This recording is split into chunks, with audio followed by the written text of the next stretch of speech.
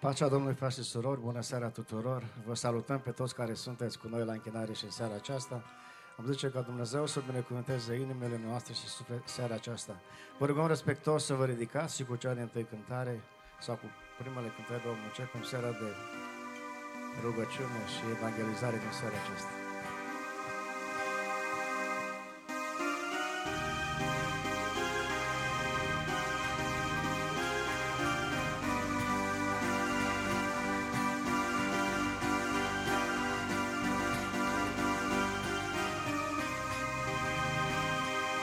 Cerul și pământul, ne spune cuvântul, vor pieri. Un lucru rămâne peste timp și lume pe vecii. Ne-a fost dăruită cu sânge sfințită la calvar. N-are asemănare sub întregul soare sau hotar. Evanghelia, Evanghelia, Evanghelia are putere. Evanghelia, Evanghelia, Evanghelia nici când nu pierde. Vremuri de prigoană să strecoare neamă printre scrii.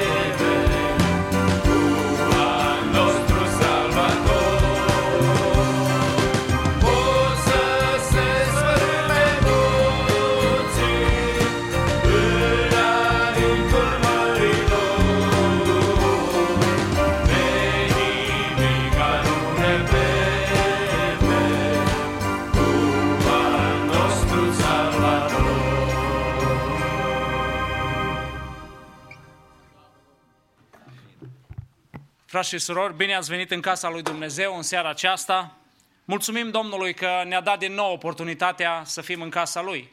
După o dimineață bogată în care am simțit prezența lui Dumnezeu și sufletele noastre au fost îmbărbătate și hrănite, anticipăm că și în seara aceasta Dumnezeu ne va da o seară specială, când sufletele noastre vor avea din nou belșug de hrană și Dumnezeu se va ocupa într-un mod special de noi.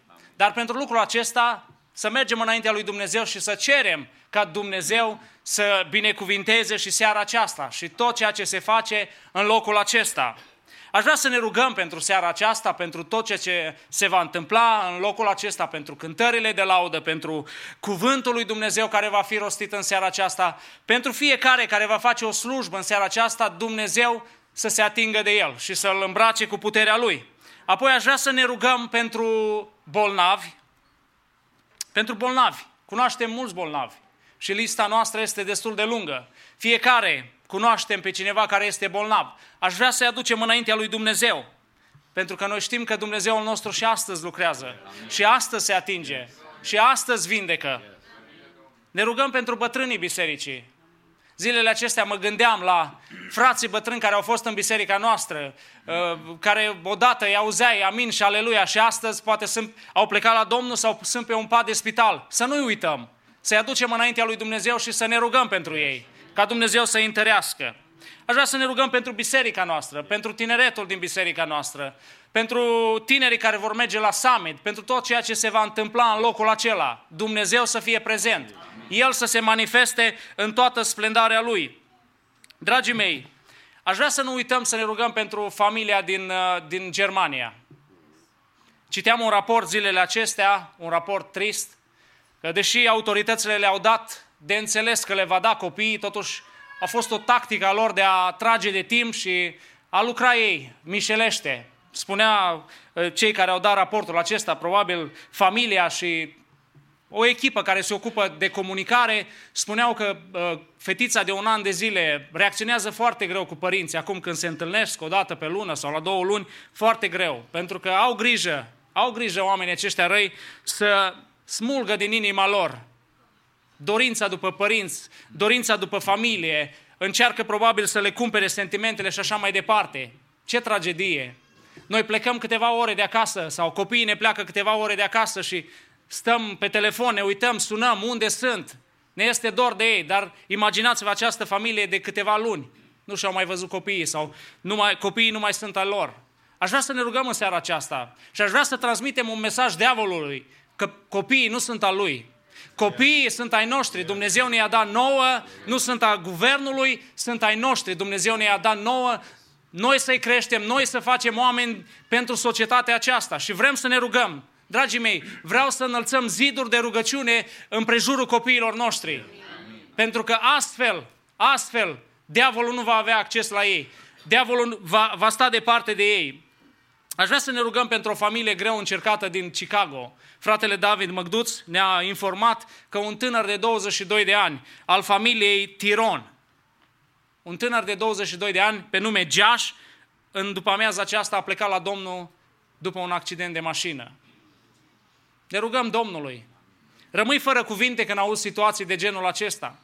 Crești un copil, investești în el și se întâmplă o tragedie. Noi nu știm de ce se întâmplă lucrurile acestea, dar Dumnezeu știe. Ne rugăm ca Dumnezeu să mângâie inima acestei familii și să le dea confort, să accepte voia lui Dumnezeu, care nu este greu de acceptat, care este greu de acceptat.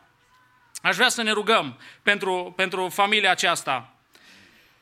David spune în Psalmul 69 cu versetul 13: Dar eu către tine mi-înalț rugăciunea, Doamne, la vremea potrivită. În bunătatea ta cea mare răspundem, Dumnezeule, și dă-mi ajutorul tău.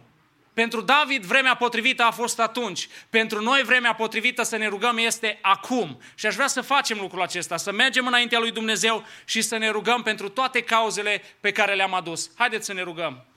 Doamne, venim.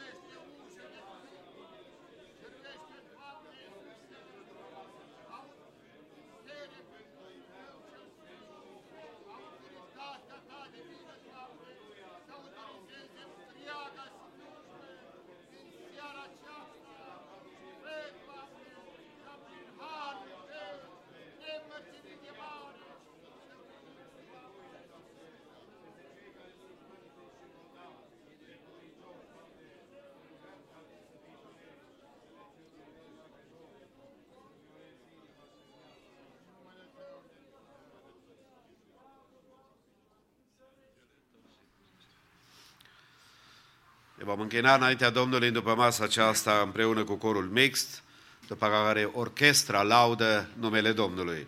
Înainte să ocupați locurile, luați o clipă, binecuvântați-i și salutați-i pe cei din jurul dumneavoastră.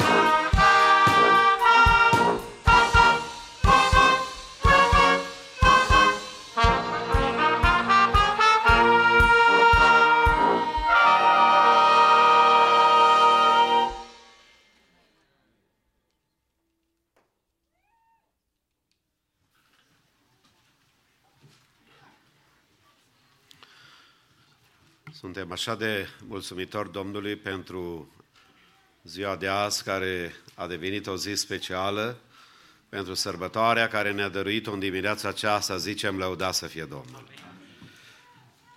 Când 7 suflete au mărturisit dedicația lor față de Domnul și hotărârea pe care au luat-o ca să-L urmeze pentru tot restul vieții, la aceasta dorim Domnul să le ajute. În după masa aceasta vrem să avem o rugăciune de dedicare specială pentru ei, să-i încredințăm în brațul Domnului și să cerem ca binecuvântarea Domnului să rămână peste viața lor.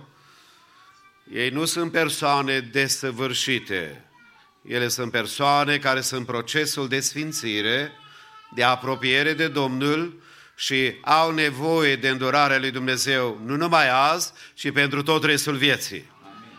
De aceea vrem să ne rugăm pentru ei și să încredințăm în brațul lui Dumnezeu, pentru că Domnul este acela care în 1977, și dacă vreți să faceți socoteala ce vârstă am, puteți să o faceți, aveam 17 ani.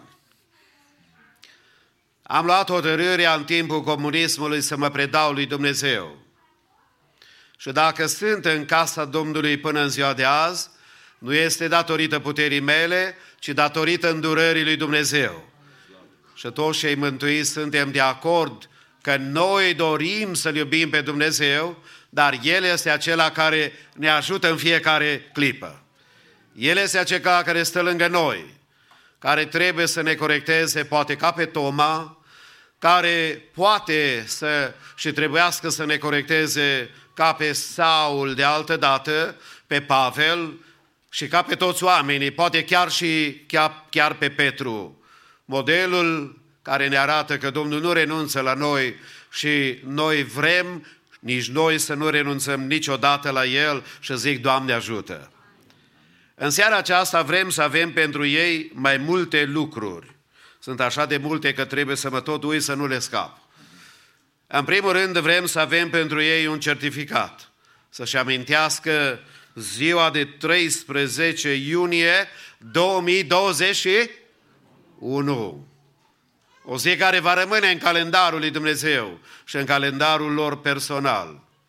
În al doilea rând vreau să le spun că fratele păstor Măgduț a pregătit pentru ei un outline de la predica de azi dimineață, care va fi pus în Biblia lor personală, să-și amintească de predică și să-și amintească de evenimentul acesta. Thank you, frate David. Apoi, din partea bisericii vor avea fiecare câte o Biblie cu numele, nu știu în ce limbă e asta, să mă uit. Cred că e engleză. Cred că e în engleză, yes.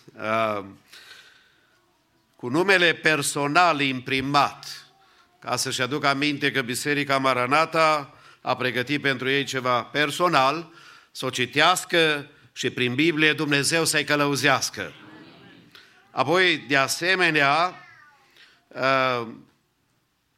avem un card. Ăsta e câte un card pentru fiecare din partea Departamentului de Tineret. Thank you, David. Ușva de data aceasta, nu David. Deci fratele a pregătit din partea Departamentului de Tineret o atenție pentru ei. Rog pe fratele păstor Samu și să vină să mă ajute un pic. Sunt prea multe, nu le pot administra așa cum trebuie, dar începem cu Miriam Balaj. Wait, că am mai multe aici. Așa, să le dăm toate. Așa. Și aș vrea să rog să treceți aici așa în față, să formați un... Apoi, Emily Balaj.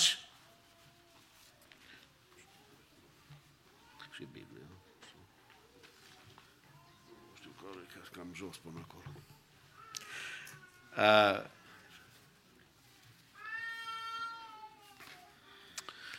Naomi Budean.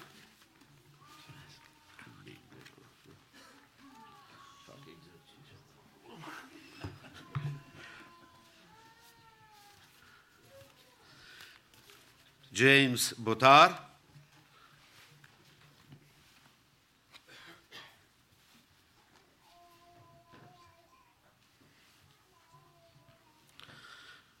Adriana Dragoș Gligor,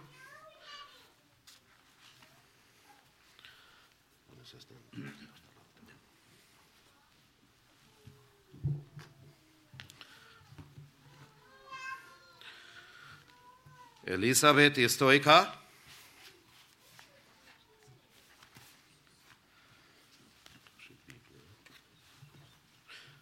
sunt dat două certificate.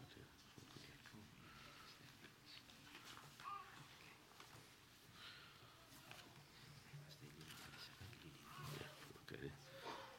Just stay on the right side there. Thank you. Și Mary Stoica. Haideți încă o dată să-i aplaudăm și să zicem Domnul să-i binecuvinteze. Amen.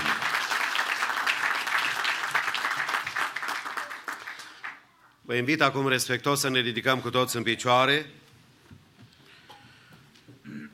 și prin fratele păstor Samu și să cerem o binecuvântare peste ei, Dumnezeu să le țină hotărârea pe care au luat-o și Dumnezeu să-i binecuvinteze. În fața ta, Stăpâne, ne închinăm în aceste momente și îți aducem laudă, cinste și mulțumire pentru harul tău nespus de mare care l-ai arătat față de noi. Îți mulțumim că în această zi aceste suflete, în număr de 7, au încheiat legământ cu tine. Îți mulțumim că ei s-au hotărât să te urmeze toată viața lor. Te rog să le dai putere, Doamne, ca să-și țină hotărârea până la capăt. Să le dai ajutor prin Duhul Sfânt să te slujească pe tine cu credincioșie.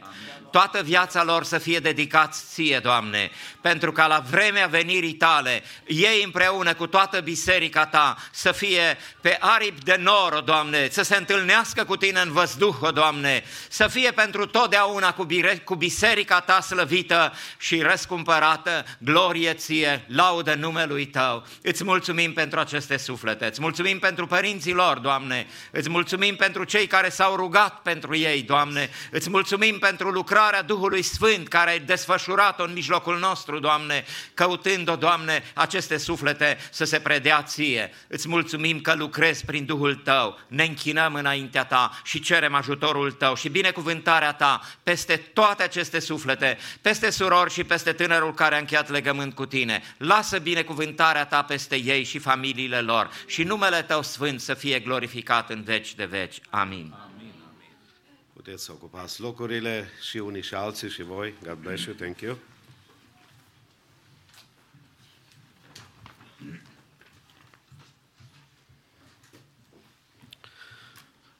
Aș dori ca să mai prezint o listă în fața dumneavoastră, o listă prin care suntem mulțumitori Domnului pentru purtarea de grijă și pentru nivelul academic pentru care diferite persoane le-au obținut. Fiecare pas în educație este un pas înainte, însemnează efort, înseamnă dedicație, înseamnă o dispoziție pozitivă de a învăța și de a crește. De aceea aș vrea în seara aceasta să-i prezint pe cei care graduează 8th grade și aș vrea să le citesc numele. If I would read your name, I would ask you please kindly to stand up for a minute or two until I read the whole 8th grade list. Bethany Barbaroșie, Bethany, Sarah Borzu, Jonathan Herman, Abby Stoica, Abby, Jonathan Parasca, and Nathan Parasca. Before I close the 8th grade, is there anybody else that I missed? Mai există altcineva care poate a terminat clasa 8-a și nu au fost anunțați? Dacă nu, haideți să-i felicităm, Domnul să-i binecuvinteze. Thank you.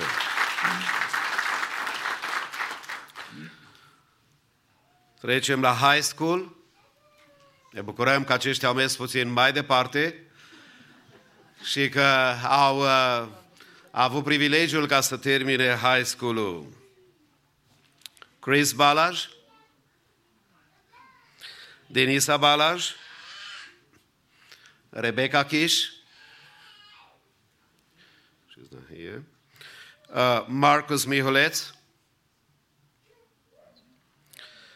Joshua Toderean, Naomi Stulanec. A mai rămas cineva de la high school care a graduat și noi avem pe lista aceasta. Haideți și pe aceștia să-i felicităm. Domnul să-i binecuvinteze.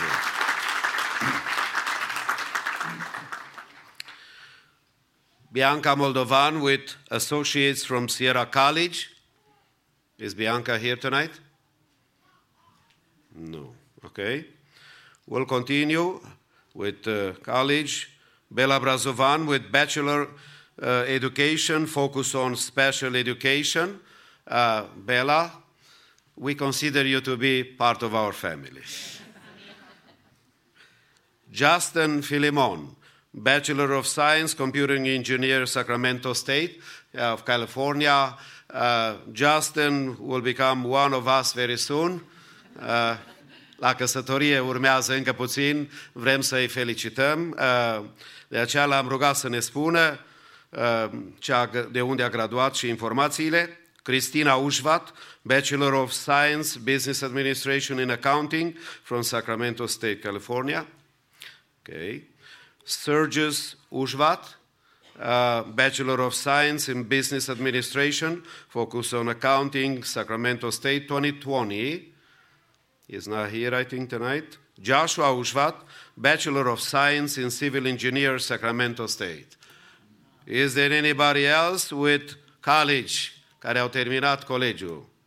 Haideți să-i felicităm. Domnul să-i binecuvinteze. God bless you. Masters.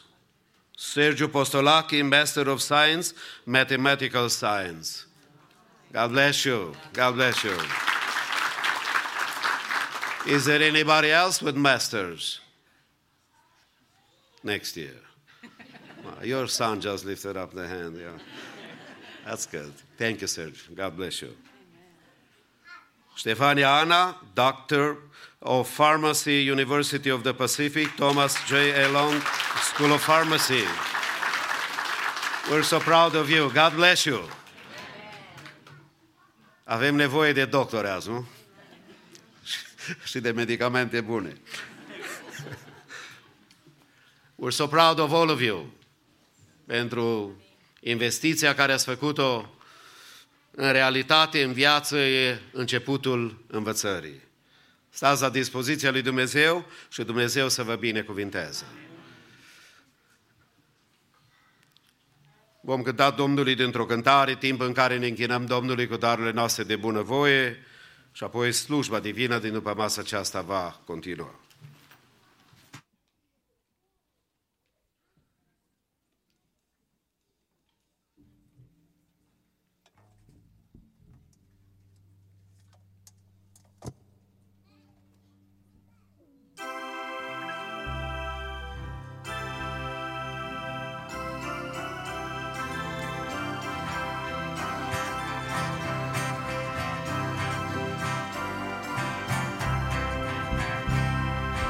Astăzi este ziua, cântărește bine, vezi cum stai cu Dumnezeu.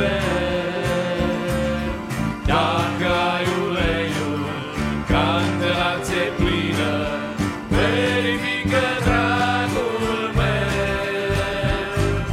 Haina ți-e încinsă, ai încălțămintea, Duhul adevărului.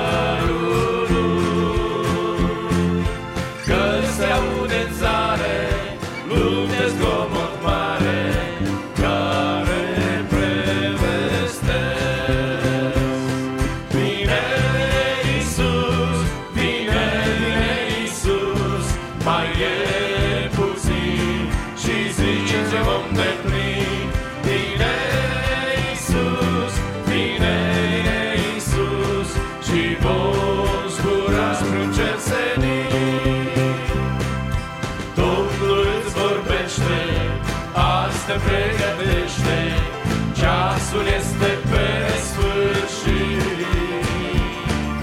Stai în rugăciune, jertfe fapte bune, să-ți aur curățit. Strânge în hambare lacrimi și sudoare, ce-ai lucrat pentru Iisus.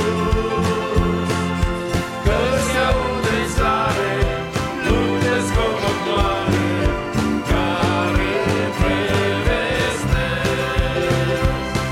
Vine Iisus, vine Iisus, mai e puțin și zice ce vom împlini. Vine Iisus, vine Iisus și vom zbura sprânce senin. Priveghează într-una că-n vremea din urmă vor fi glasuri de amăgire. Dacă cu putință, chiar ce în credință, chiar poporul cel ales, cere dar puterea să alin durerea prin Duhul ce Sfânt promis. Stai în umilință, să ai biruință, când vine Iisus. Vine Iisus, vine Iisus, mai e puțin și zice vom împlini. Vine Iisus, vine Iisus și vom zbura sprânce senin. Vine Iisus, vine Iisus, mai e puțin și zice vom împlini. Vine Iisus, vine Iisus și vom zbura sprânce senin.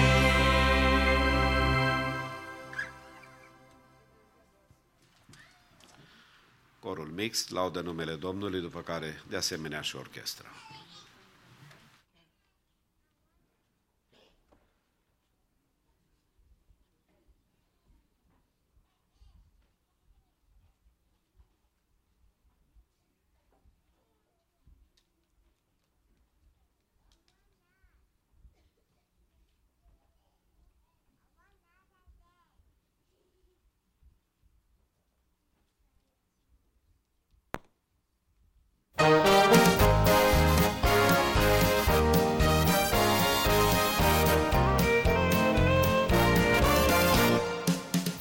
Te-ai pornit la oaste ca și noi, luptă nu da înapoi.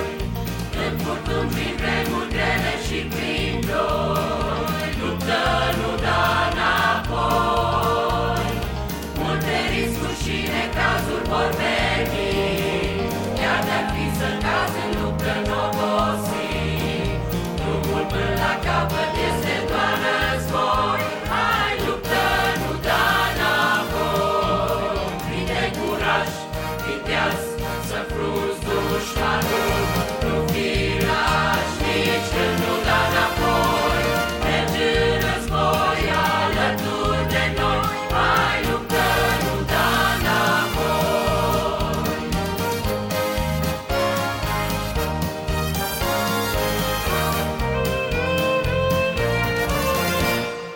Domnul vrea la oaste numai luptători, luptă, nu da înapoi. Iată soarele și luna printre noi, luptă, nu da înapoi. Te primi răsplată și cerești comori, până atunci pe care vor fi spini și flori.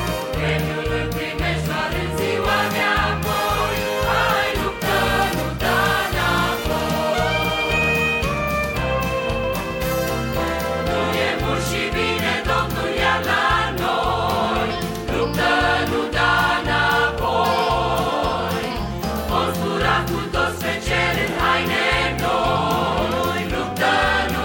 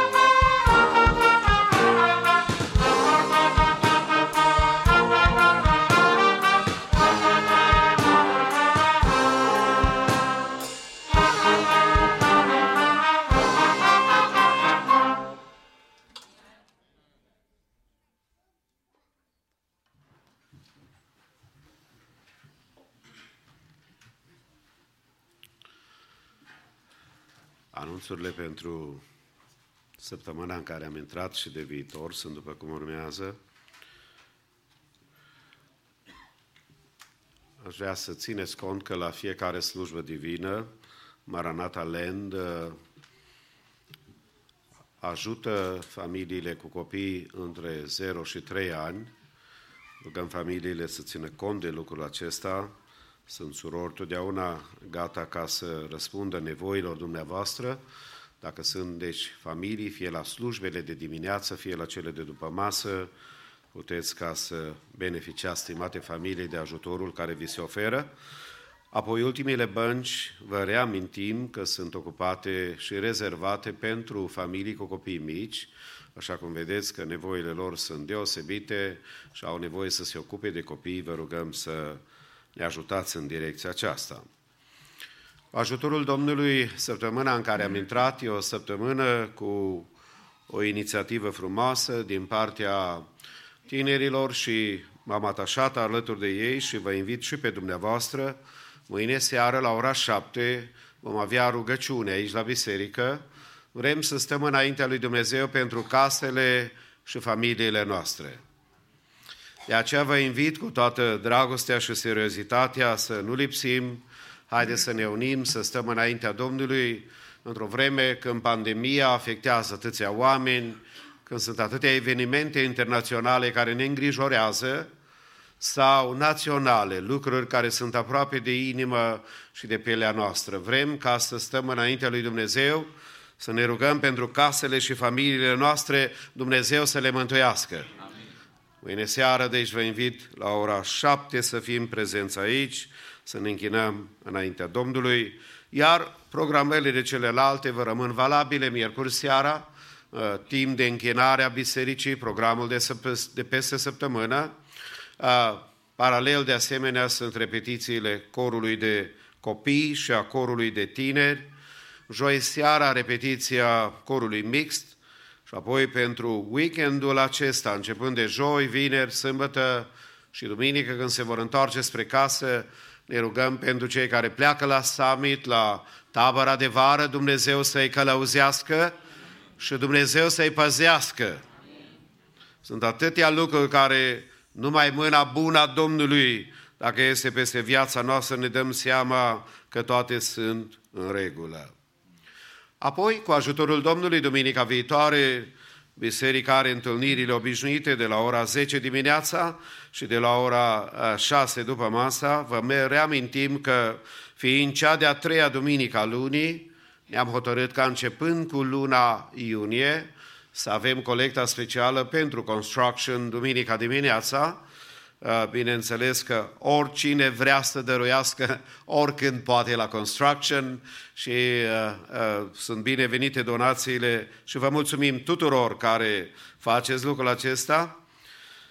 Apoi nu uitați să beneficiați de librăria bisericii, de bookstore-ul bisericii, de Next Chapter numit de noi, unde există marfă atât în limba engleză cât și în limba română, care să fie la dispoziția dumneavoastră. Azi dimineață, pe când era să începem slujba, o persoană deja venit să caute din altă biserică, are nevoie de ceva de cumpărat de la biserică. Acesta e un lucru bun. Pentru dumneavoastră care sunteți ai casei, nu uitați să vă opriți pe acolo, să beneficiați de lucrul acesta. De asemenea, referitor la duminica viitoare, este ziua Tatălui programată. De pe acum doresc Dumnezeu să binecuvinteze toți tații. Și apoi să fie cinstiți și onorați. Stimați tați, cred că o să avem și pentru dumneavoastră ceva. O mică atenție, așa că haideți să ne strângem și să ne bucurăm de casele, de familiile noastre, de bunătatea lui Dumnezeu, de îndurarea Domnului peste viețile noastre. Încă o dată, în numele dumneavoastră, este o bucurie să-l salutăm pe fratele păstor David Măgduț, din Biserica Betania din Chicago, un om al lui Dumnezeu care slujește împreună cu soția, cu familia dânsului, un vestitor al Evangheliei, care este la dispoziția Domnului și ne rugăm și în seara aceasta Domnul să-l folosească. și cuvântul Domnului să fie viu și lucrător în inimile noastre. Și știu că Domnul are totdeauna ceva pregătit pentru viața noastră. Știți că noi onorăm cuvântul lui Dumnezeu și vrem să fie citit public de fiecare dată când ne adunăm, pentru că trista realitate este că deși îl avem în toate formele, electronice, telefon și așa mai departe, poate câteva Biblii în casele noastre, adesea Biblia e necitită. Îmi pare cu mare regret să pot spune că am întâlnit oameni care s-au născut în biserică, nu fizic, ci în familie de creștini și n-au citit Biblia poate niciodată. Noi am vrea, prin exercițiul acesta pe care îl facem în casa Domnului, citind cuvântul Domnului în mod public, să ne conștientizăm de importanța cuvântului lui Dumnezeu. Și anul acesta, biserica sau conducerea bisericii a ales, citind din Cartea Psalmilor, probabil una dintre cele mai iubite cărți ale Bibliei, datorită aceste atitudini de transparență pe care autorul o demonstrează, că este un om ca și noi, cu probleme, cu necazuri, și că singurul care poate să ajute în orice situație este Dumnezeu. De aceea vrem să citim în anul acesta psalmii și la fiecare slujbă vrem să dăm ascultare unui psalm. Aș vrea de pe acum să nu vă sperii, psalmul 119 nu-l citim tot aici. Deși în urmă cu câțiva ani de zile, într-o miercuri seara, am spus pentru toți anii de pastorație cât ți-am făcut, vreau să mă îndeplinesc și să mă aduc liniște conștiinței că am să citesc psalmul 119. Pentru cei care ne văd pe internet, aș vrea să spun că biserica a rezistat pentru că a stat pe bancă. Eu am citit psalmul 119 pentru că și cuvântul Domnului este plin de învățătură și plin de viață. De aceea, în seara aceasta ne vom opri la psalmul 71. Fratele Chris Balaj va citi în limba engleză și ca de fiecare dată vă invit să ne ridicăm cu toți în picioare, să ascultăm cuvântul Domnului. Psalm 71 in the ESV. In you, O Lord, do I take refuge. Let me never be put to shame. In your righteousness deliver me and rescue me. Incline your ear to me and save me. Be to me a rock of refuge to which I may continually come. You have given the command to save me, for you are my rock and my fortress. Rescue me, O my God, from the hand of the wicked, from the grasp of the unjust and cruel man. For you, O Lord, are my hope, my trust, O Lord, from my youth. Upon you I have leaned from before my birth. You are he who took me from my mother's womb. My praise is continually of you. I have been as a portent to many, but you are my strong refuge. My mouth is filled with your praise and with your glory all the day. Do not cast me off in the time of old age. Forsake me not when my strength is spent. For my enemies speak concerning me. Those who watch for my life consult together and say, God has forsaken him. Pursue and seize him, for there is none to deliver him. O God, be not far from me. O my God, make haste to help me. May my accusers be put to shame and consumed. With scorn and disgrace may they be covered, who seek my hurt. But I will hope continually, and will praise you yet more and more. My mouth will tell of your righteous acts, of your deeds of salvation all the day, for their number is past my knowledge. With the mighty deeds of the Lord God I will come. I will remind them of your righteousness, yours alone. O God, from my youth you have taught me, and I still proclaim your wondrous deeds. So even to old age and gray hairs, O God, do not forsake me, until I proclaim your might to another generation, your power to all those to come. Your righteousness, O God, reaches the high heavens. You who have done great things, O God, who is like you? You who have made me see many troubles and calamities will revive me again. From the depths of the earth you will bring me up again. You will increase my greatness and comfort me again. I will also praise you with the harp for your faithfulness, O my God. I will sing praises to you with the lyre, O Holy One of Israel. My lips will shout for joy when I sing praises to you, my soul also, which you have redeemed. And my tongue will talk of your righteous help all the day long, for they have been put to shame and disappointed who sought to do me hurt. Amen. Cântăm Domnule așa cum stăm în picioare, după care ne pregătim inimile să ascultăm cuvântul lui Dumnezeu și Domnul să ne vorbească. Amin.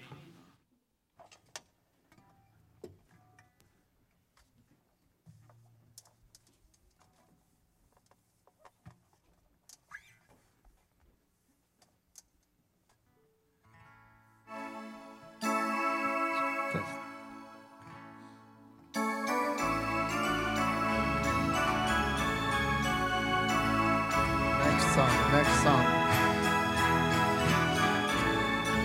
Sunt un Mesager, rătăcitor prin lume, sunt un călător spre patria de sus. Mi-am pus arfa mea în slujba unui nume înălțat și minunat Iisus. Lauda mea e pentru Împăratul,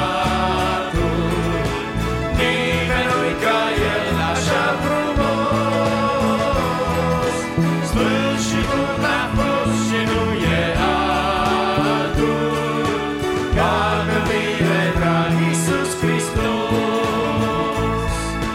Cum să nu-i cânt cu atâta milă, m-a luat în brațe când zăceam zdrobit. Celor din jur le inspiram doar silă, El m-a ridicat, cu drag m-a iubit.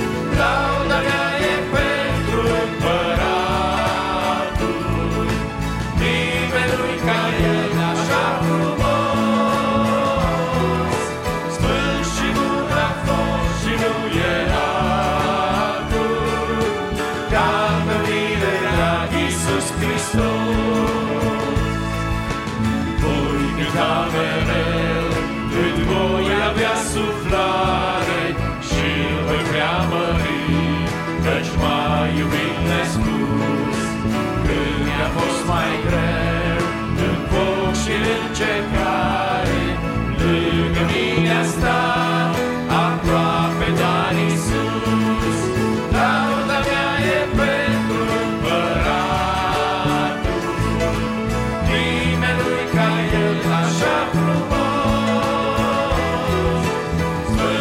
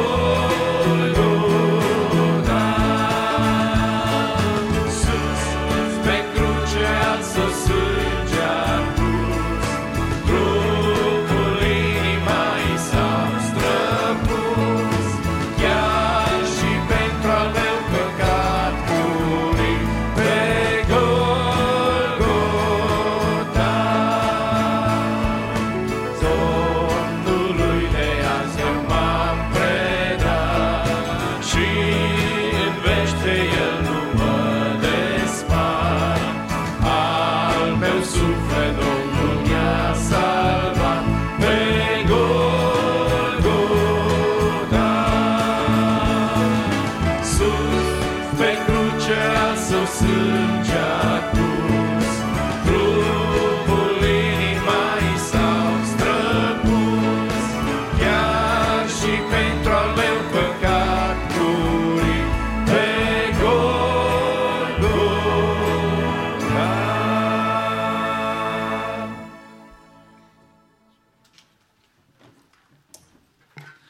Binecuvântat să fie Domnul și binecuvântată să fie jertfa Domnului prin care avem viață. Binecuvântat să fie Tatăl, Fiul și Duhul Sfânt. Frați și surori, rămânem ridicați pentru a citi cuvântul sfânt al Evangheliei. Vă invit să deschidem împreună la pagina 393 în traducerea Cornilescu, Cartea 2 Împărați, capitolul 5. Vom citi primele 14 versete. Mă gândesc că textul acesta este unul dintre cele mai cunoscute pasaje din Vechiul Testament. Este vorba de vindecarea de lepră a celebrului general sirian pe nume Naaman. Cuvântul Domnului spune astfel: Naaman, căpetenia oștirii împăratului Siriei, avea trecere înaintea stăpânului său și mare vază, căci prin el izbăvise Domnul pe sirieni. Dar omul acesta tare și viteaz era lepros. Și sirienii ieșiseră încete la o luptă și aduseseră roabă pe o fetiță din țara lui Israel. Ea era în slujba nevestei lui Naaman. Și ea a zis stăpânei sale: O, dacă Domnul meu ar fi la prorocul acela din Samaria, prorocul l-ar tămădui de lepra lui. Naaman s-a dus și a spus stăpânului său: Fata aceea din țara lui Israel a vorbit așa și așa. Și împăratul Siriei a zis: Du-te la Samaria și voi trimite o scrisoare împăratului lui Israel. A plecat luând cu el 10 talanți de argint, 6.000 de siclii de aur și 10 haine de schimb.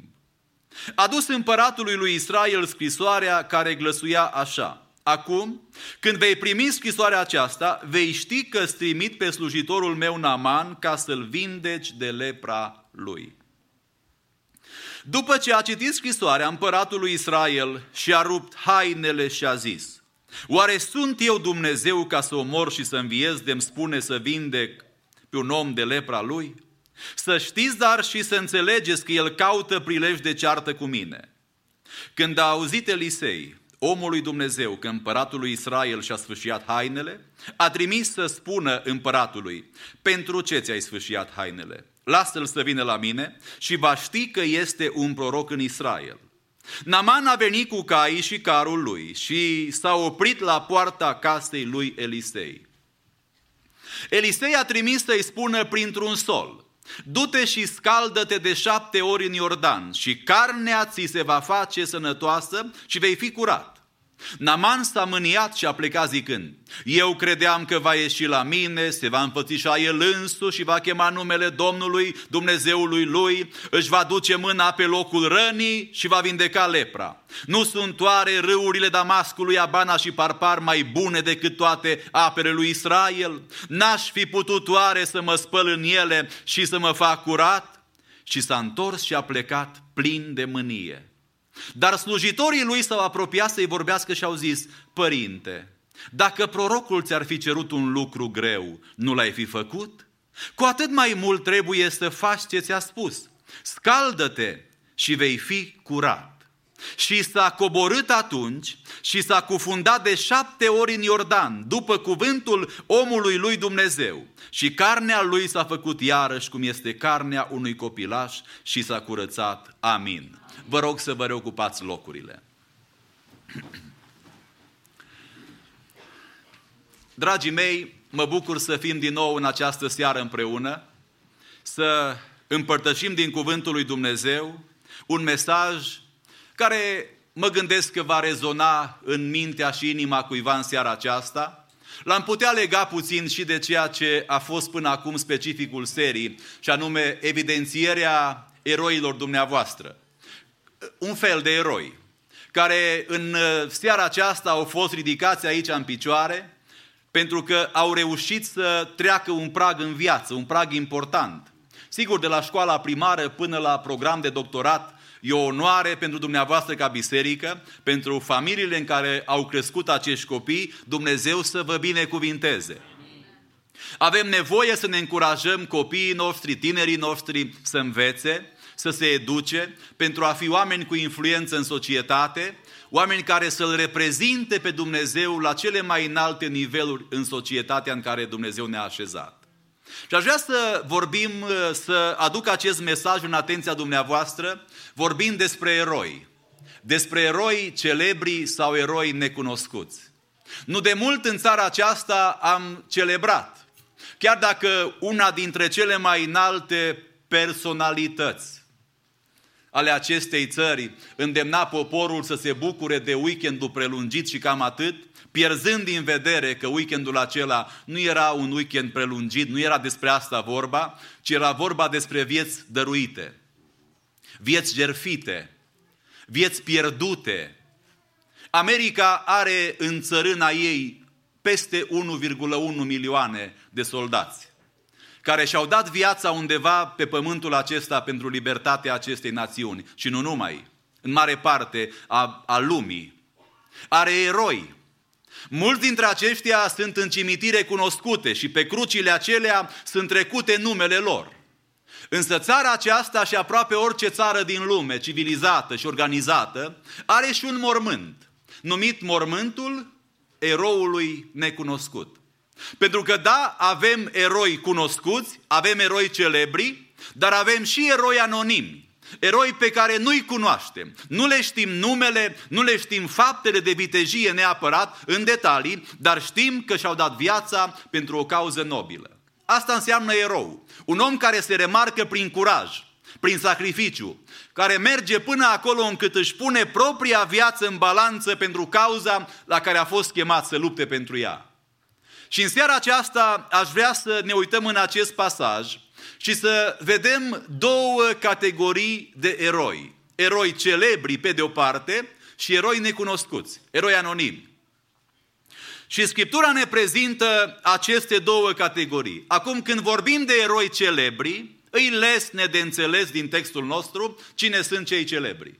Îi Naaman, căpetenia oștirii Siriei, unul dintre cei mai mari strategi militari ai vremii lui, un om prin care Dumnezeu, și parcă ne șochează cumva gândul acesta, că Dumnezeul lui Israel aducea mari izbăviri poporului Siriei prin acest om. Dar cum adică se implică Dumnezeu să izbăvească și pe acei păgâni care vin și în poporul Domnului și jefuiesc și ucid și iau în robie?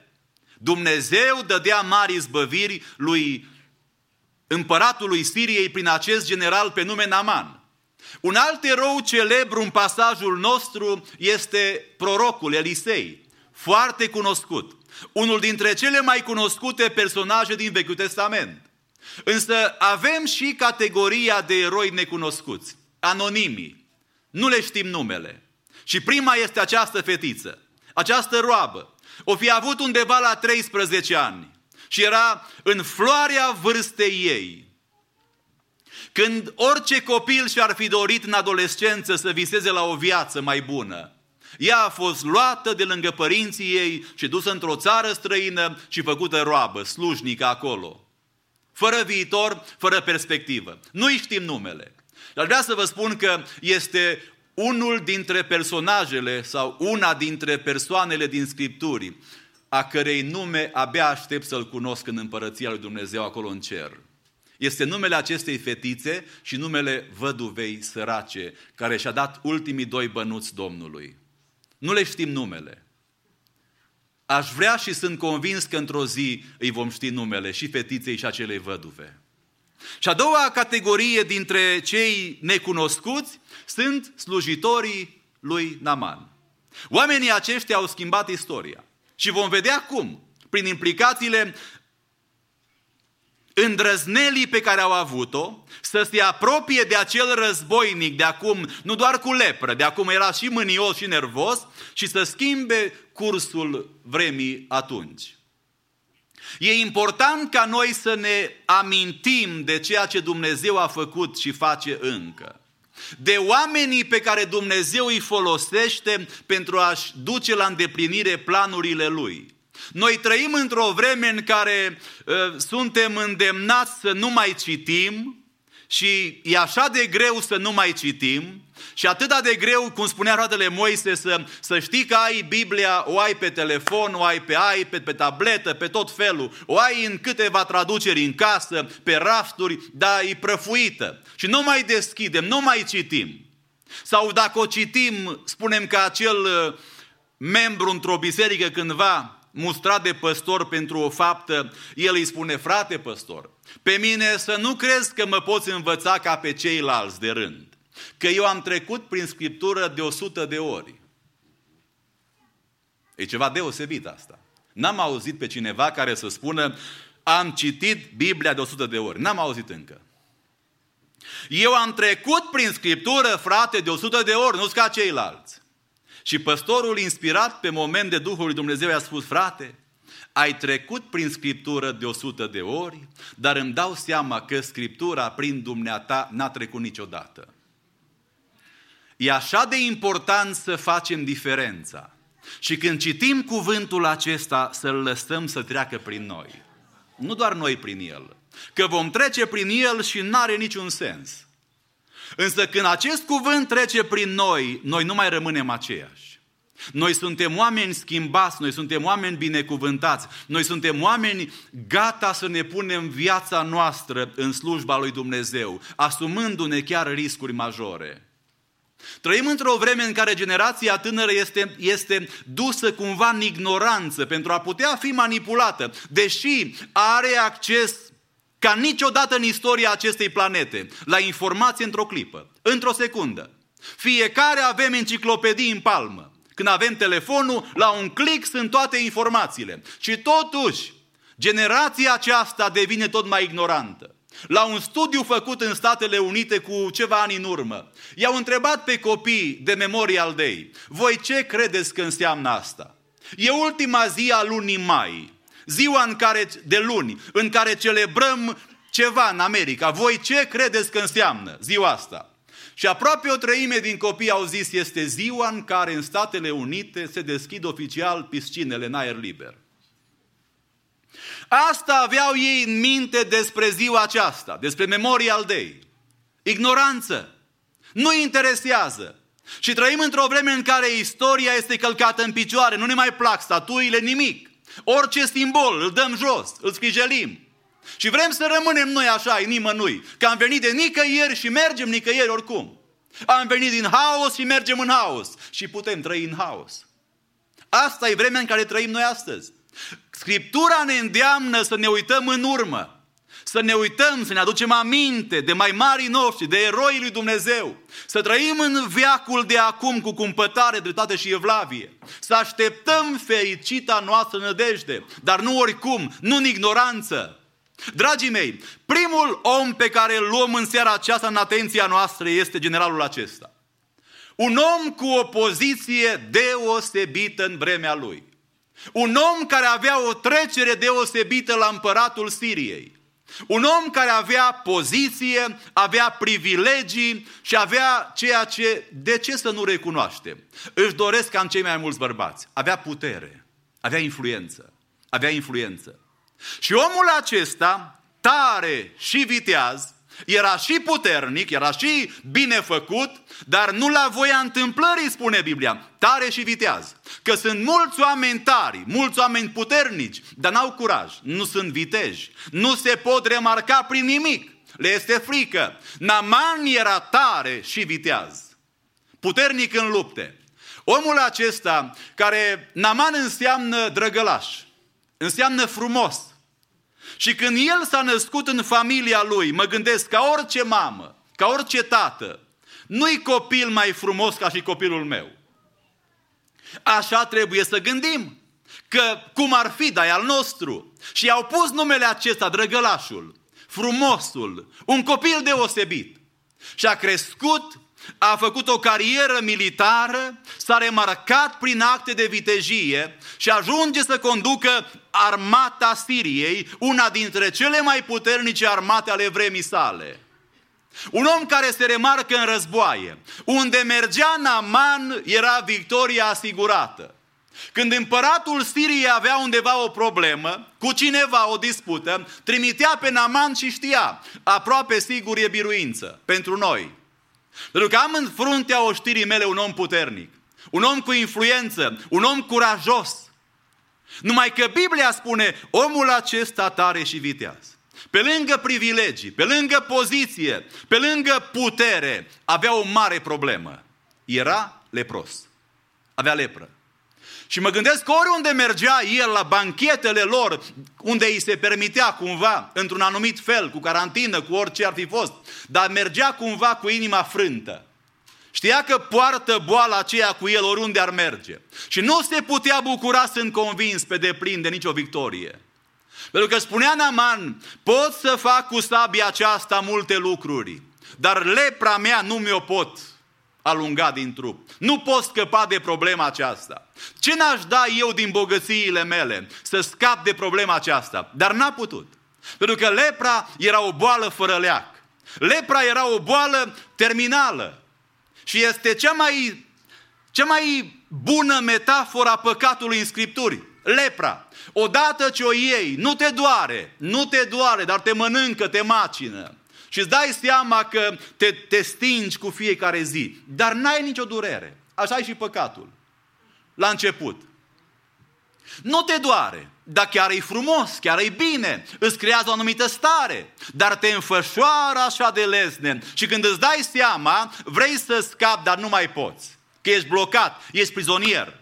Și lepra aceasta însemna moarte, de fapt. Era condamnare la moarte. Amintiți-vă când Aron și Moise și Maria și cârtesc cei doi frați împotriva lui Moise, dar numai prin Moise vorbește Domnul. Dar știm noi că avem și noi un pic de influență și de informație și de cultură religioasă. Și în momentul acela Maria este lovită de lepră. Și Aron intervine și spune, hai să facem ceva. Pentru ce să fie Maria ca și un copil mort, a cărui carne este putredă? Lepră însemna moarte. Unii spuneau că leproșii sunt morții care încă mai umblă. Când vedeai un lepros, îi vedeai moarte acolo. Și omul acesta, cu toate coroanele lui de biruitor, avea problema asta, o purta în el. Și ajunge să aud o veste, că undeva s-ar putea să fie un medicament, o soluție pentru problema lui. Și nici nu mai stă pe gânduri, merge direct la împărat și îi spune, am auzit ceva. Uite, am în casă o fetiță, nu știu cum o cheamă, nu știu multe despre ea, e de la iudei, doar atâta știu, dar am auzit-o zicând că dacă eu m-aș duce în țara lui Israel, dar nu cu sabia, nu cu oștirile ca să cucerim, ci să cerem acolo ajutorul, acolo ar fi un om prin care Dumnezeu lucrează. Și eu aș putea scăpa de lepra asta. Și imediat împăratul scrie scrisoarea și îl trimite pe Naaman cu o delegație specială în țara poporului lui Dumnezeu. Și când împăratul lui Israel citește scrisoarea, își rupe hainele și își dă seama, omul acesta îmi cere imposibilul. El e conștient ca și mine că de lepră nu poate scăpa nimeni. Noi nu putem vindeca lepra. Din moment ce el îmi cere asta, înseamnă că el caută război și lucrurile sunt tranșate deja. Și omul acesta ajunge în Israel, acolo la poporul lui Dumnezeu, este trimis la Elisei, la omul lui Dumnezeu și uitați-vă când ajunge el acolo, oprește carul la poartă. Coloana oficială ajunge la poarta profetului. Și probabil că a fost foarte mirat că poarta nu era deschisă. Covor roșu nu era pus. Dar nu știe profetul cine vine?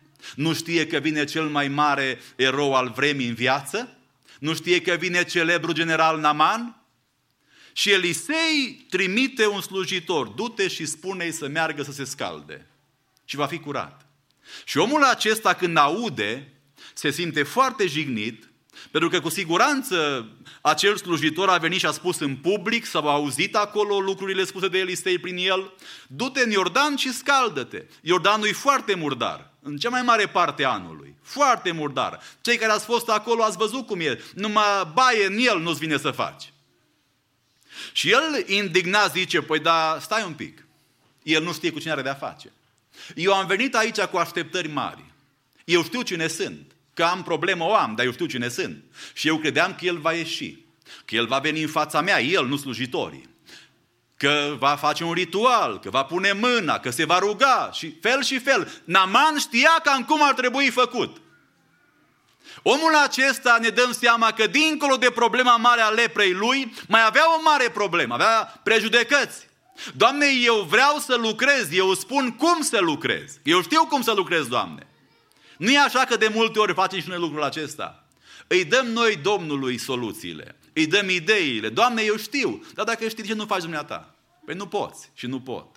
Dar noi știm cum să facă alții, dar cum să facem noi, nu. Sau dacă știm, nu putem. Și Naaman se întoarce mânios și de acum pleacă, este gata să plece înapoi, dar nu numai lepros, și foarte mânios. Și vom vedea implicațiile acestui gând spre finalul mesajului. Ce vreau să scot în evidență ca lecție de bază pentru noi, de la omul acesta, ar putea formula învățătura pentru noi practică în felul acesta. Sunt războaie pe care le poți câștiga umilindu-i pe alții. Dar există un război pe care nu-l poți câștiga dacă nu te umilești pe dumneata. Sunt războaie pe care le putem câștiga umilindu-i pe alții. De câte ori mergea Naaman în campaniile lui militare, îi umilea pe toți. Nu conta părinți, mame însărcinate, copii, adolescenți, îi umilea pe toți, omora pe cine vroia și lua prizonier pe cine vroia.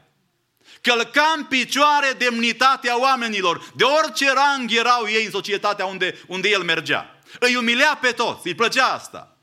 Se răzbuna pe fiecare. Și vine o vreme în care înțelege că există o luptă teribilă pe care nu o poți câștiga cu sabia și cu sulița. Nu o poți câștiga umilindu-i pe alții. Lupta cu sinele, cu orgoliu, cu mândria, nu o poți câștiga decât umilindu-te pe dumneata.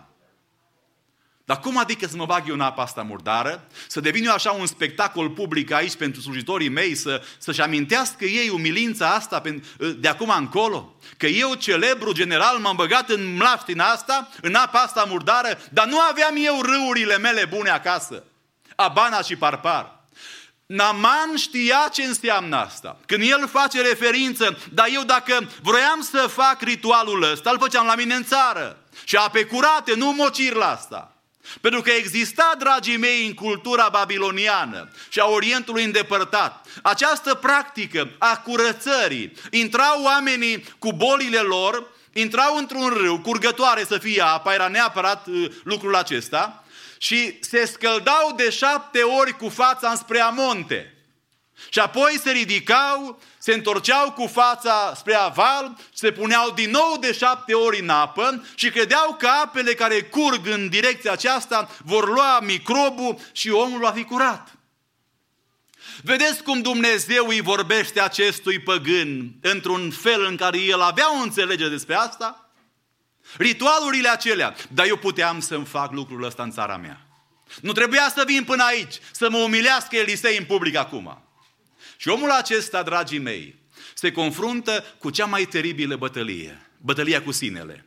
Cel mai mare dușman al meu sau al dumitale, nu-i în Moscova, nu-i în Beijing, nu-i în Bruxelles, nu-i la Washington, este sinele nostru. Nu la voia întâmplării spune Scriptura că cel încet la mânie prețuiește mai mult decât un viteaz. Și cine este stăpân pe sine e mai valoros decât unul care cucerește cetăți. Poți să faci lucrul acesta? Poți să spui în seara aceasta că ești stăpân pe dumneata? Că nu te lași purta de emoții, de impulsurile acestea? Și de foarte multe ori ne place să câștigăm războaie. Avem un record. Ne facem acolo, ne punem pe o panoplie trofeele. Am avut o dispută cu fratele, dar l-am liniștit eu, i-am spus eu așa cum trebuie. Și l-am făcut knockout. Am câștigat războiul, umilindu-i pe alții. Câștigăm războaie, umilindu-i pe alții. Dar există un război pe care nu-l putem câștiga decât dacă ne umilim pe noi înșine. Războiul cu sinele. Mândria noastră. Trebuie să renunțăm la lucrurile acestea. Și Naaman, eroul acesta, vine să-mi strige mie în seara aceasta: ai grijă la războaiele în care ești implicat. Le poți câștiga și îi poți umili pe alții, dar n-ai satisfacție. Există un război pe care nu-l poți câștiga decât dacă te umilești. Naaman s-a umilit în final și a câștigat războiul acesta și devine un alt om. Pleacă în țara lui cu alte gânduri. Doamne, am venit cu aur, cu argint și vreau să plec cu niște țărână din țara asta. Se schimbă valorile, se schimbă lucrurile în viața lui. Al doilea erou, și luăm așa intercalat, este fetița aceasta. Nu-i cunoaștem numele. Știm că ajunge în casa acestui general, ajunge roabă. Când era cea mai frumoasă perioadă a vieții ei.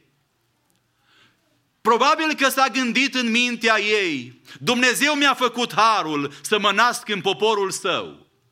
Poate o fi eu una dintre acele femei alese prin care Dumnezeu să împlinească profeția aceea mesianică, că din sămânța femeii va veni cel care va zdrobi într-o zi capul șarpelui. Fiecare femeie, fată fiind, începea să viseze în Israel că poate ea va fi mama lui Mesia.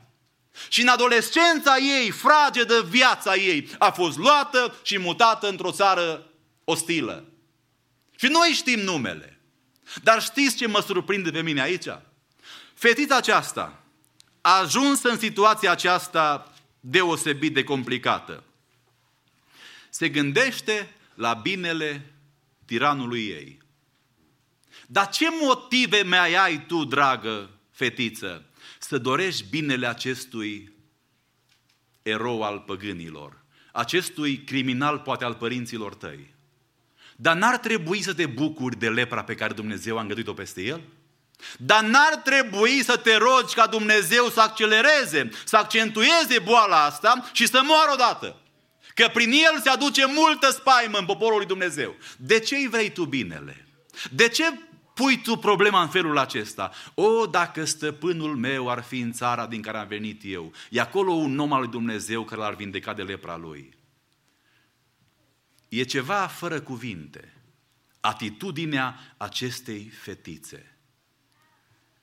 Să dorească binele călăului părinților ei. Să vadă lucrurile în felul acesta. Însă ceea ce a determinat-o pe această fetiță să abordeze problema în felul acesta a fost credința. Și doar credința.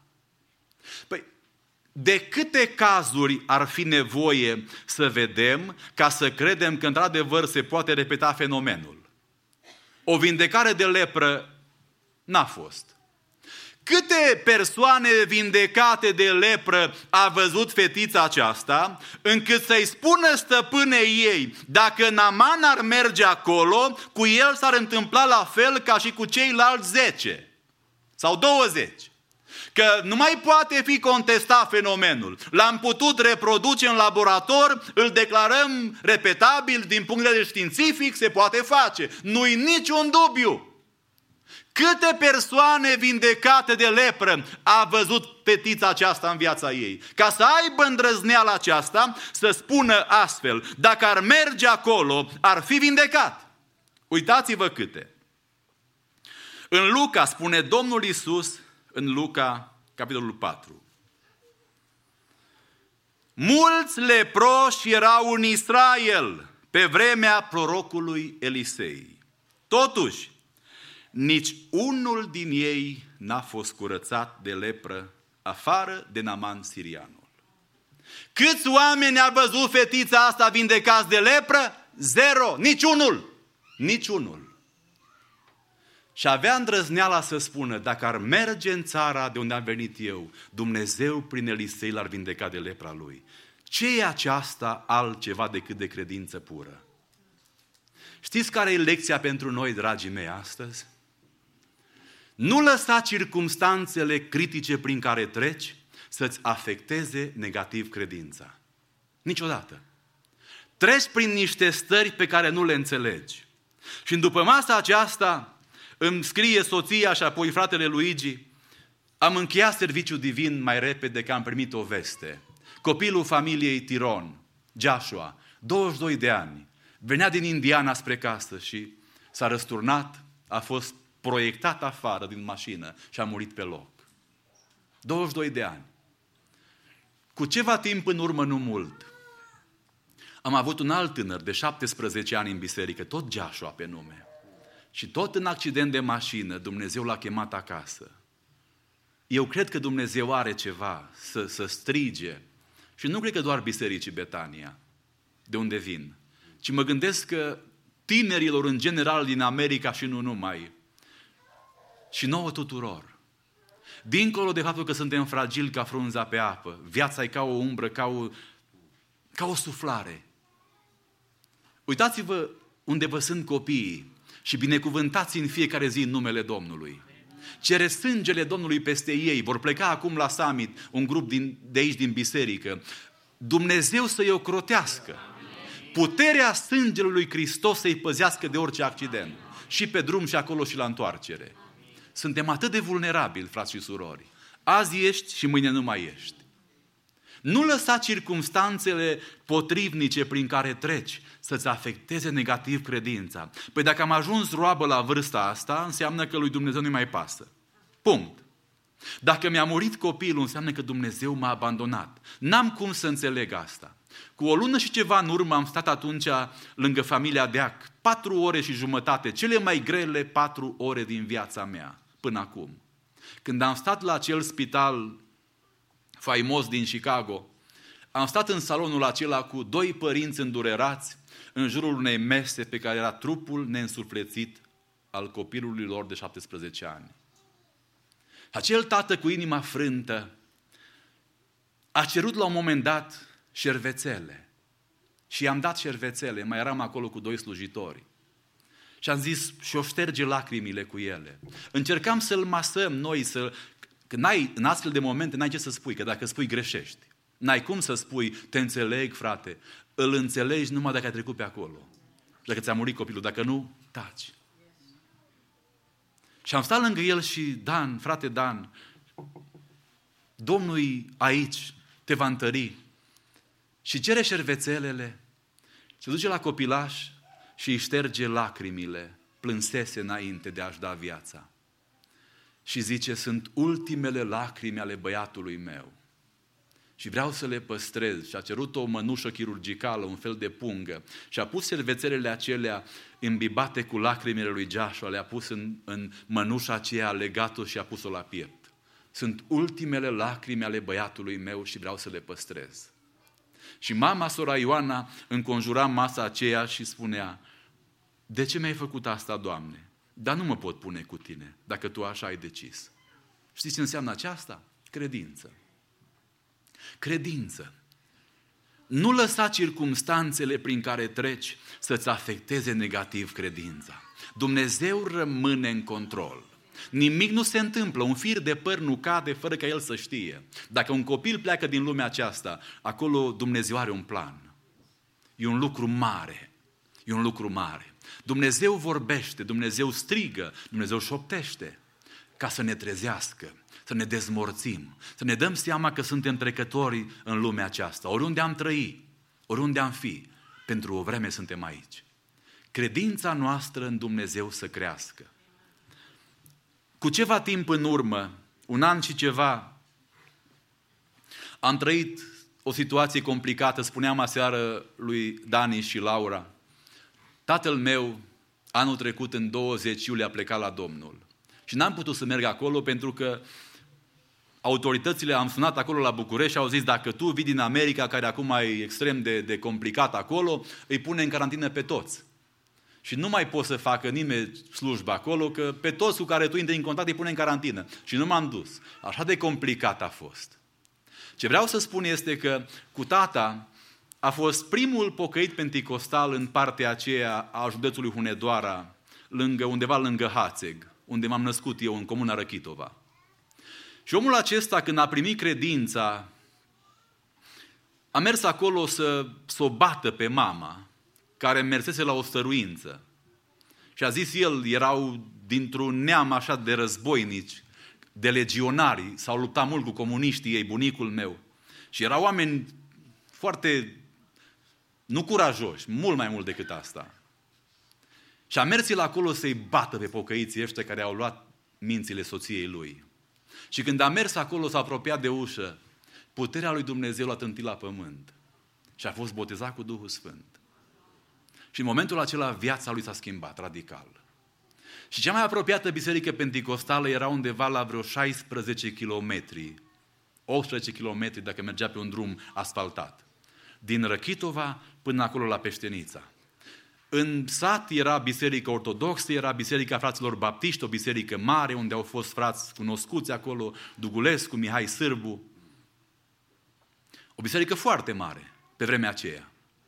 Dar el a primit credința la penticostali și acolo a căutat să meargă. Și a mers vreo 16 ani în fiecare duminică dimineața, iarnă-vară, pe jos mergea la biserică, nu lipsea. Prin zăpadă, mergea înaintea mamei mele, plecau la 4 dimineața și veneau seara la 9 acasă. Pe jos, la biserică, cu frații. N-a fost bolnav în viață. Însă spre finalul vieții lui a venit peste el boala și încercările. Și n-a putut să gestioneze momentele acestea. Și a ajuns să judece cam în felul acesta. Păi dacă eu mi-am pus toată viața mea în mâna lui Dumnezeu și m-am dus pe jos, sănătatea mea și mă batjocoreau oamenii în sat, unde mergi, Siminic? Mă duc la biserică, ai nebunit. Du-te în deal că e biserica aici, la preot. El mergea la biserica penticostală și oameni care l-au batjocorit pe el atunci, cu 10 de ani în urmă, spre final s-au pocăit și n-aveau nimica, sănătoși, nicio problemă. Și el care a suferit, așa gândea el în mintea lui, păi Doamne, cum adică pe mine mă face acum de rușine și nu mai pot să merg pe drum și amețesc și pic jos și nu mai am putere în picioare? Și oamenii ăștia care au băut toată viața, au batjocorit, acum ei n-au nimica, Doamne. Păi care-i problema? Cum se explică lucrul ăsta? Am încercat să vorbesc cu el mult, dar nu făcea sens. Și într-o zi îmi spune așa, era lunea. Ce faci, tată? Bine. Am luat o hotărâre. De astăzi, picioarele mele nu o să mai calce niciodată într-o biserică penticostală, pentru că nu-i nicio diferență între Dumnezeu și diavolul. După 55 de ani de pocăință să spui asta, se prăbușește totul. Și seara aceea ne-am dus, am avut la biserică sfat cu frații slujitori și am fost acolo vreo 17 frați ordinați și le-am spus, am o mare problemă cu tata. Și ne-am rugat pentru el, când le-am spus, sigur că frații au fost șocați, și ne-am rugat pentru el ca Dumnezeu să aibă milă de el. A doua zi am sunat și m-am gândit că nu mai răspunde, că după ce mi-a spus treaba cu hotărârea, a lăsat telefonul pe masă și a plecat. Am putut să-i gaiu că nu m-am mai băgat în seamă. Și am zis, acum sigur cu mine nu mai vrea să vorbească. Dar mi-a răspuns el. Și am zis, ce faci, tată? Și plângea, mi-am dat seama că plânge. Și a zis, copile, de azi dimineață încerc să cânt o cântare și nu mă pot opri din plâns. Pentru că îmi dau seama că e o mare diferență între Dumnezeu și diavolul. Dumnezeu mă iubește. Dumnezeu e bun. Și înțeleg lucrul acesta. Și i-am spus, tată, de când ai încercat tu să cânți o cântare în România, pe la 4 dimineața, era în Chicago seara când ne-am rugat pentru dumneata. Și așa de impresionat a fost că s-au rugat atâția oameni pentru el. Din momentul acela, suferința s-a agravat mai tare în viața lui, dar n-a mai cârtit. N-a mai zis lucrurile care le-a zis înainte. Și când și-a dat Duhul în duminica aceea, au mers frații, l-au împărtășit, i-au dat cina Domnului și am încă în telefon înregistrarea video în care recită el Psalmul 23 înainte de a-și da viața, de a-și da Duhul, în niște chinuri cumplite. M-am uitat numai la primele versete și nu m-am mai pot uita de atunci. Cum recită că Domnul e păstorul meu și nu mă duce lipsă de nimic. Ce schimbare de atitudine. Și a murit senin și împăcat cu Dumnezeu, bucuros că Hristos e mântuitorul lui. Și în seara aceasta eu sunt convins că aici sunt oameni care spun, păi eu sunt pocăit de 40 de ani și trec prin situația asta, de ce? Sau dacă am zis ceva în gândul meu, cu siguranță nu mai este iertare. Dar vreau să spun în seara aceasta că e o mare diferență între Dumnezeu și diavolul. E o mare diferență. Diavolul de-abia apucă să te trântească la pământ, să te nimicească pentru totdeauna. Dumnezeu nu face așa. E bun și îndurător. Și îți dă șansă și har. El știe din ce suntem făcuți și ne iubește. Nu lăsa circumstanțele prin care treci să-ți afecteze negativ credința. Rămâi încrezător că Dumnezeu poate, lui Dumnezeu îi pasă și Dumnezeu vrea. Dar are un plan. Și Elisei acum, un alt erou celebru, vine să ne dea o altă lecție. Ne uităm în contextul acestui pasaj și vedem că în Samaria în vremea aceea era o criză. Și nu era o criză că au scăzut prețul la locuințe. Sau, acum, frate, nu ne mai permitem 3 vacanțe, ne permitem numai 2 sau numai 1 și e criză. Nu! Era o criză de mâncare, era o foamete teribilă. Și pe lângă aceasta, era și o criză în care el avea o școală cu oameni care veniseră acolo să învețe despre Domnul, școala prorocilor, și ei vin și spun, auzi, e mic locul ăsta, am vrea să ne extindem, de unde fonduri? De unde bani? Și uitați-vă cum Dumnezeu orchestrează lucrurile. Vine Naaman sirianul și unii spun că valoarea adusă cu el materială ar fi de multe milioane de dolari în zilele noastre. Ce-a luat el să aducă acolo? Ca să-și cumpere sănătatea. Și Elisei nu vrea să ia nimic. După ce Naaman se pune în apă, se scaldă de 7 ori, este curățat, vine și spune, tot ce am adus, dar orice, ia, nu vreau să iau nimic. Și nu ia niciun dolar din milioanele aduse de Naaman. Dar cum adică? Dar omule, tu n-ai discernământ. Tu nu vezi câtă nevoie e în jurul tău? Tu nu vezi că suntem în construcție, că avem nevoie? Nu ia niciun dolar. De ce? Ca nu cumva să spună cineva vreodată peste veacuri că își poate cumpăra sănătatea, că își poate cumpăra eliberarea de lepră sau de păcat. Mântuirea nu o poți cumpăra cu nimic. Cu nimic. Cu miliardele lui Bezos și al lui alții. Nu le poți cumpăra. Nu o poți cumpăra asta. Asta o primești smerindu-te, ascultând și împlinind ceea ce Dumnezeu îți spune. Și lecția lui Elisei este aceasta. Întotdeauna se merită să pierzi oportunități materiale pentru a-ți păstra obiectivele spirituale. El va ști că aici este un om al lui Dumnezeu. Nu un om care vindecă el, că așa are puteri miraculoase. Dumnezeu prin el vindecă. Scopul lui Elisei a fost ca Naaman să înțeleagă că țara aceasta are un Dumnezeu care e atotputernic. Că țara aceasta are un Dumnezeu care vindecă lepra. Doar El o vindecă. Nimeni nu poate face asta. Dumnezeul lui Israel o poate face. Acesta a fost obiectivul lui Elisei. Și avea nevoie de bani, era criză. Păi tu știi, frate Elisei, câte văduve erau hrănite cu banii de la Naaman dacă îi luai?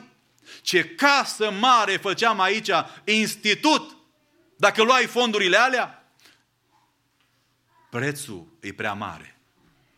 Nu compromitem lucrurile. Ne păstrăm obiectivele spirituale. Să se știe că Biserica Maranata are un Dumnezeu mare, care face lucruri mari. Și în ultimul rând ne uităm la acești eroi anonimi, din nou revenim la anonimi, slujitorii lui Naaman. Omul acesta este pe punctul să se întoarcă acasă în țara lui, cu lepra, dar și foarte mânios. Acum, ce credeți că se întâmpla dacă el ajungea acasă înapoi în Damasc lepros și mânios? Prima victimă, fetița, o decapita. Cu siguranță făcea asta. M-ai umilit, m-ai pus să mă duc până acolo, să-și bată joc de mine ăia. După aceea suna probabil adunarea și venea înapoi, dar cu o știre.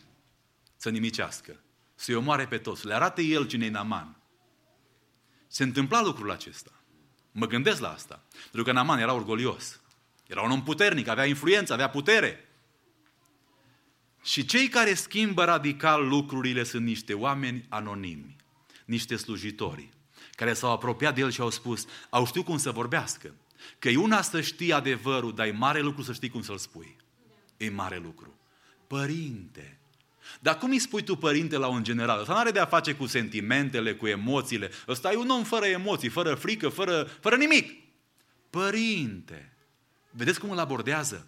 Păi dacă îți cerea un lucru greu, nu e așa că îl făceai? Dar să cerut ceva mic. Acum, hai, fă lucrul ăsta. Și uitați-vă ce zic ei. Ei nu zic, părinte, păi dacă îți cerea un lucru mare, îl făceai. Acum, dacă e un lucru mic, fă-l și vom vedea ce o fi. Acum, o fi, ori nu o fi. Tot am venit până aici. Scaldă-te și vei fi curat. Ei nu spun dacă. S-ar putea sau nu. Scaldă-te și vei fi curat. Ultima parte a versetului 13. Credință. Știți care e lecția de aici? De la oamenii aceștia? Întotdeauna îndrăznește să încurajezi pe cei din jur, încrezător în rezultate. Dar nu dacă va fi sau crede lucrul ăsta. Trăim într-o vreme în care se spune, săracii de ei, tineri, așa ce-o fi cu ei. Vai și vai se va alege de ei. Dar nu se va alege vai și vai de ei. Dumnezeu are planuri mari cu generația aceasta tânără. Vedeți lucrurile acestea în ei și încurajați-i. Dar nu așa, păi auzi, fă lucrul ăsta și să vedem, poate o merge ceva. Fă lucrul acesta că va fi rezultat. Scaldă-te și vei fi curat, spun oamenii aceștia. Și își asumă riscul. Omul acela lepros și mânios de acum avea sabie tot timpul la el. Tot timpul avea sabia la el. Și când oamenii lui vin să-i spună, auzi, hai scaldă-te, primul lucru putea să zică, adică voi așteptați clipa asta de mult să mă umiliți în public aici. Nu cumva și voi complotați cu evrei să mă umiliți așa public? Dar au știut cum să vorbească și și-au asumat riscuri. Mai mare lucru decât să câștigi un război, știi care este? Să previi un război. Să previi un conflict. Mai mare lucru decât să vii să spui, frate Moise, păi eu uite ce călăuzire am de la Domnul, te ajut eu să rezolvăm conflictul ăsta. Mai mare lucru decât asta este să previi acel conflict între frați. Să previi acel conflict în biserică sau în familie. Dar pentru asta ai nevoie de riscuri. Te pui în risc uneori, dar întotdeauna merită. Când o faci cu inimă curată pentru Dumnezeu. Îndrăznește să încurajezi pe cei din jur, încrezător în rezultate. Poate în seara aceasta ești aici și spui, eu n-am ajuns niciodată aici la Amvon, nici măcar pe scenă. N-am cântat singur niciodată, nu m-am rugat în public niciodată. N-am voce, n-am nimic să mă fac remarcat ca unul care pot face ceva singur în poporul Dumnezeu. Sunt un anonim. Dumnezeu n-are nevoie de mine. Dar în seara aceasta, anonimii aceștia spun dumitale și mie, întotdeauna încrede-te în Dumnezeu și nu lăsa complicațiile prin care treci să-ți afecteze negativ credința. Și întotdeauna îndrăznește de acolo din bancă, de unde ești, din odăiță, să te rogi. Câte femei și bătrânei nu vom vedea noi în ziua aceea, prin care Dumnezeu ne va spune, îl cunoști pe Billy Graham, îl cunoști pe Luther, ai auzit despre el, ai auzit despre marii reformatori, știi cui se datorează biruințele lor, uite acolo. Au stat nopți întregi pe genunchi în odăiță, în anonimat și au dus cu demnitate chemarea la care Dumnezeu i-a chemat, eroii anonimi al lui Dumnezeu, a căror nume într-o zi vor fi strigate în fața universului. Numele acelea noi, numele acela nou pe care nimeni nu-l știe încă. Fii un astfel de erou, indiferent în ce categorie ești, cunoscut, ți-a dat Dumnezeu dar să cânți, să predici, să faci ceva, să reciți, ești cunoscut. Anonim, n-ai darurile astea, poate în ghilimele, dar ai acest dar al demnității, al rugăciunii, al postului. Susține în anonimat lucrarea lui Dumnezeu. Fă tot ce poți să previi conflictele. Fii un om al păcii, fii un om al echilibrului, fii un om al speranței, al credinței. Îndrăznește să încurajezi pe tineri îndeosebi, încrezător în rezultate. În seara aceasta aș vrea să facem această rugăciune înaintea lui Dumnezeu. Și eu am nevoie de asta. Am nevoie să-mi împrospătez în mintea mea crezul acesta. Că sunt războaie pe care le pot câștiga umilindu-i pe alții. Dar cel mai teribil război îl dăm în fiecare zi, războiul cu sinele. Și nu-l putem câștiga decât dacă ne umilim pe noi. Credința mea trebuie să rămână constantă în bunătatea lui Dumnezeu, în suveranitatea lui Dumnezeu. Răzbunarea nu e a mea. M-aș putea răzbuna, dar nu e a mea, e a Domnului. E a Domnului. Poate ai oportunități materiale în jur și spui, păi, dar pentru astea acum las eu obiectivul spiritual, las eu biserica. Se merită să pierzi oportunități materiale pentru a-ți păstra obiectivele spirituale. Era acel frate undeva într-o companie foarte bine cotată și șeful lui îi spune, tu ești unul dintre cei mai buni muncitori ai mei. Și uite, mi-au crescut comenzile și am nevoie de forță de muncă. Nu mai găsesc oameni, te plătesc dublu dacă rămâi. Și omul acesta i-a spus, pot să rămân luni, pot să rămân miercuri și vineri. Marți și joi nu pot să rămân. Și omul i-a zis, eu am mult de lucru, îți dau de 3 ori marți și joi. Nu pot să rămân. Îți dau de 4 ori marți și joi. Nu pot să rămân, am în altă parte. Omul acesta era dirijorul corului într-o biserică penticostală. Și atunci a indignat șeful, îi spune, auzi, nu mai insist, dar spune-mi, te rog, cât îți dau ăia acolo, de nu vrei nici cu 4 ori mai mult? Și a zis el așa, șefule, plata îi mică, dar pensia e grozavă. Plata îi mică, dar pensia e grozavă, veșnicia e grozavă, veșnicia mă așteaptă. Și se merită să pierd oportunități materiale pentru a-mi păstra obiectivele spirituale. Și întotdeauna îndrăznește, asumă-ți riscuri, să încurajezi pe alții încrezător în rezultate. Că cel pe care îl urmăm este biruitor din veșnicie în veșnicie, Hristos Domnul.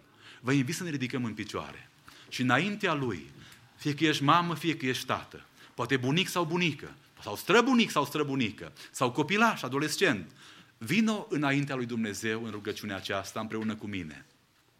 Și Dumnezeu să ne binecuvinteze în vremurile turburi prin care trecem, să ne păstrăm credința. Pentru că ziua premierii este aproape, când Hristos va citi lista, nu fratele Moise. Și ne vom ridica dintr-o parte sau alta. Acolo unde ai fost credincios. În celebritate sau în anonimat, ai rămas un erou și ești un erou. Fii un erou al Domnului. Dumnezeu să ne asculte rugăciunea. Amin. Ne rugăm împreună.